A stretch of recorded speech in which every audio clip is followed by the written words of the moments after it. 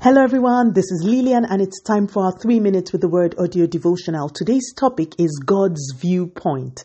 And our anchor scripture is taken from the book of Mark chapter 8 and verse 33. Jesus turned around and looked at his disciples, then reprimanded Peter. "Get away from me, Satan," he said. "You are seeing things merely from a human point of view, not from God's." We've been speaking about gratitude and thanksgiving all week, and I intend to stay on this topic all month. I, however, digress a bit today to speak about something that I was reminded of as I reread the book of Mark. In our anchor scripture, Jesus had called his disciples together to break the news that he was going to be killed. The Bible says Peter, one of his close friends and disciples, reprimanded him for speaking about such negative and sinister things. Jesus responded in our anchor scripture. "Get away from me, Satan," he said to Peter. "You are seeing things merely from a human point of view." Two things I would love for us to meditate on. One, that for everything we go through, there are two lenses that we can view things from: the God point of view and then the human point of view. The second thing I want us to think about is that the God point of view is very different and cannot be reasoned or known via common sense. Imagine your friend comes to you to say, "I have a feeling I am going to get killed in a few days."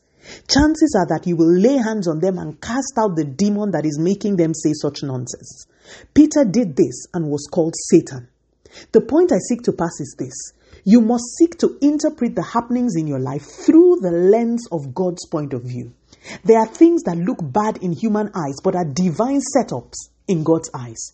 There are things that look like challenges in human eyes but are divine opportunities in God's eyes. There are things that look like demon-induced happenings in human eyes, but in actual fact are strategies for salvation in the eyes of heaven. The Bible tells us through our anchor scripture that it is Satan that does not allow us see our situation through God's lens. And this is why Jesus rebuked Peter by saying, "Get behind me, Satan." Do you remember Joseph? How on earth could being sold into slavery, being framed and lied against and being thrown into jail be looked at as a good thing? In the eyes of humans, Joseph was to be pitied. In the eyes of God, the stage was set for the salvation of an entire nation. What I am saying to someone this morning is this: perhaps you should stop weeping and ask, "Father, help me to see this challenge from your point of view." I know you have had many miscarriages until today, but could it be that God is using your pain as a track record to bestow upon you an anointing that will liberate thousands of other women in the future? I know the kids are still presenting with the symptoms, but could it be that in God's eyes, He is setting the stage for a miracle that will lead countless of people to Him? I want you to think about that one prayer point that has defied solution, and I want you to pray, "Father, show me your point of view in this matter." Someone who prays this prayer is going to begin to thank God for the problems they have, because those problems are going to be the stepping stone for an amazing work God is going to do. Let us pray. Father, in the name of Jesus, thank you so much for your word.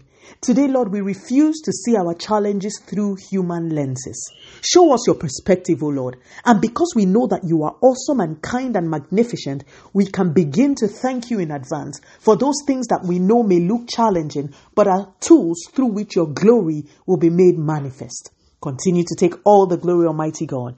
In Jesus' mighty name, we have prayed. Speak to you again soon. If you are blessed, please drop me a line on audiodevotional@yahoo.com or on our website at www.3minutesaudiodevotional.com.